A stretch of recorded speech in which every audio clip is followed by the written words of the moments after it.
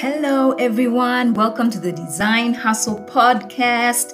This is an initiative between Design Hub Kampala, MasterCard Foundation, and the Innovation Village. We're all about telling the stories of entrepreneurs and their entrepreneurship journey. Without further ado, here is your host. That is me, Patricia Pio, a multi-passionate creative purposepreneur, a designer, storyteller, life coach, and the founder of This Is Me. So Esther, if you could just tell us about yourself, who are you? What do you do? My name is Esteri Tevandeke. I am a storyteller, and I've been doing this for about 13 years now. I started out as a dancer doing contemporary dance, ballroom dances, and then somehow just stumbled upon acting when I auditioned for a role that was being auditioned for by Maisha Film Lab. I got lead role to play a short film called Sins of the Parents, and that was 2008. So since then, that's how my career in film begins. And I've gone on to act in so many films and stage plays, and I could say one of the most prominent roles that anyone could see me performing in is Queen of Katwe, playing Sarah Katende, that we did in 2015. There's another film I just did recently called Imperial Blue that was a British film stroke, British and Ugandan collaboration that has gone on to also do really well on the market. I have recently gone into directing, producing, writing, and also distribution of film. Wow. You're a multifaceted creative. Goodness. Wow, those are so many things. How did you get even to that? How did you like at what point did Esther say, you know what, this is what I want to do with my life? I think what was the driving, what's the word? What drove me to art mostly was just dance. I didn't start out thinking I would make film. I've always loved film. Like, I grew up as a child going to cinemas, and my dad exposed me to a lot of film and a lot of music. And I used to go to the cinemas to watch films a lot.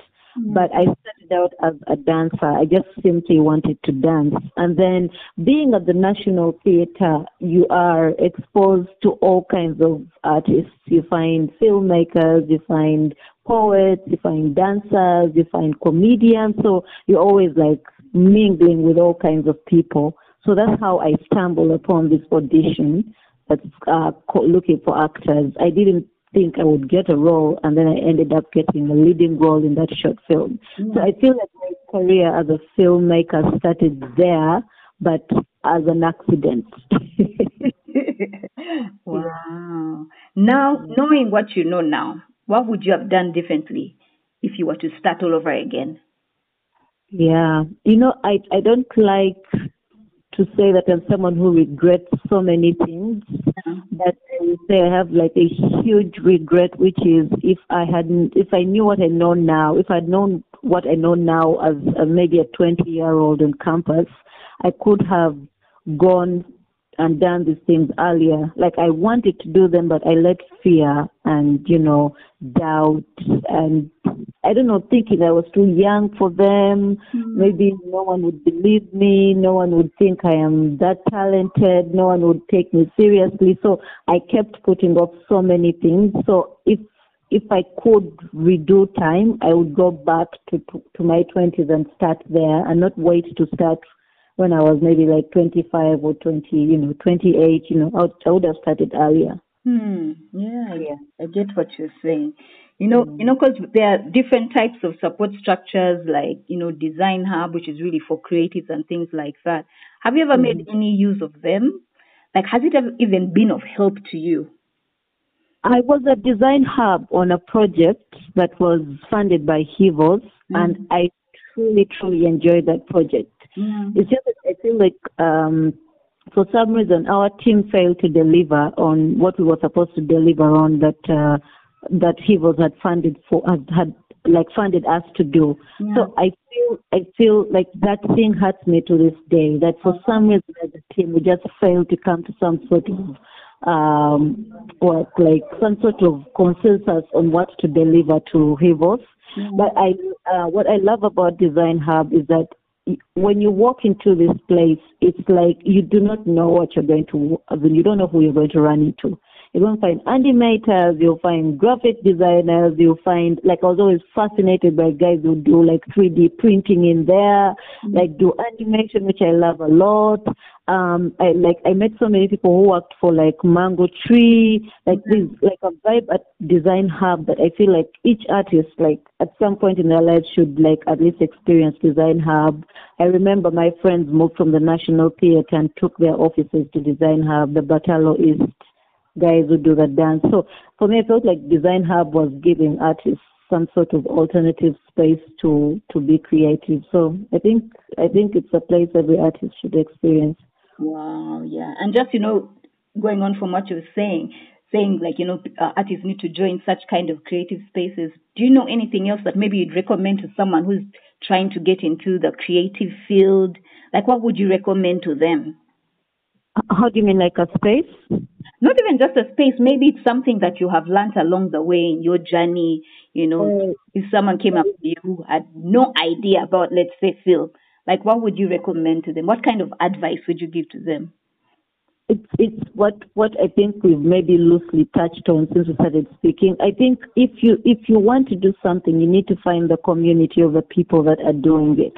So since the National Theatre is like more like a government institution, it's now locked down because of COVID, right? Yeah. So the institutions or organizations or spaces like Design Hub are more private, and they continue to run because I think it's easier to run those spaces with SOPs and stuff like that. I feel like everyone who wants to kind of nurture their creativity should find communities that are in the areas that they're interested in. And so the best place to start is places like Design Hub. You will run into all kinds of creatives that probably have networks that they are into, that are of other creatives that could point you towards filmmaking. So you could start like there, because that's the easiest place to probably start. Like you found my number through Yantin, and I don't know if you are a filmmaker as well. You probably are not. But imagine another creative wanted to start film, and she ran into you, Patricia. She'll probably be like, I want to make films. And then you'll be like, oh, I know a filmmaker, Esther Terandike. So I think communities like Design Hub are necessary and are very valuable to artists. Wow, thank you so much for that. Just a final question. What's the future for Esther? If I started, would need more than 6 minutes. Are you sure? I'm ready to hear. I'm all ready to hear it. So I think there's so much I want to do. Like, first of all, I mentioned I've gone into distribution. My husband and I have started an online streaming service for short form content for people from of African descent. So we are launching the platform hopefully end of this year, around November, December. Okay. So that's something that we're going into, which is short form, which is short films, both video and audio. We're taking music, we're taking podcasts, we're taking everything. That's a form of distribution for people that are making content.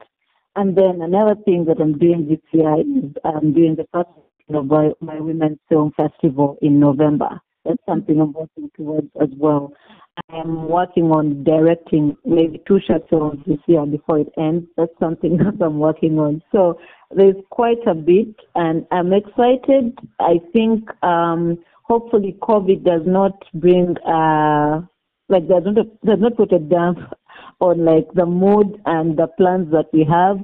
We're also pushing for a film caravan, like a Kiasi movie caravan that's going to be going around the country and showing short form content to people that cannot afford to pay for films or even afford internet. So we are going like Chiranda style and just taking films to young people so we can build audiences for African films, so we can stop watching these, but not stop, but love our films more, even as we watch Western films. We should learn how to tell stories the way we know how to tell stories, and also consume our own content. Wow. So there's quite a bit in the pipeline, yeah. Wow, that is so fantastic. I can't wait for all of that is going to happen. Thank you so much, Esther. Hello? Thank you so much for sharing that. Thank you, too. Thank you so much for interviewing me. Have a very... Yes? Sorry, before you go, what are you doing this research or interview for?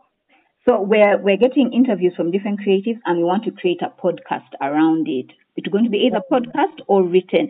And basically, it's just so that people can understand that creatives are doing amazing things. We want to change this whole misconception in Uganda of like, you're a creative, like, really, can you survive, Yeah, so like kind of, I don't even know where that stereotype came from, but it's something that just needs to be debunked. Yeah, but you know what? It's so weird that when I started out, it was bad, but now I have parents coming to me and saying, my child is interested in acting, my child is interested in dance, my child is interested in writing, where can I take them? For me, that's already a sign that people are starting to change how they think about things, because they're seeing that people are becoming musicians overnight on the internet and are making money. So I think your podcast or your research that you're doing is very timely and should help a lot with helping people continue to change their mindsets. Yeah, thank you so much for that. You've given me even more gas. You're welcome.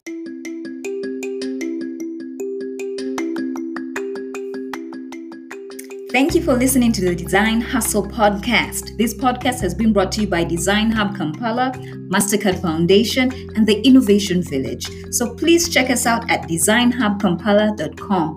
Till next time.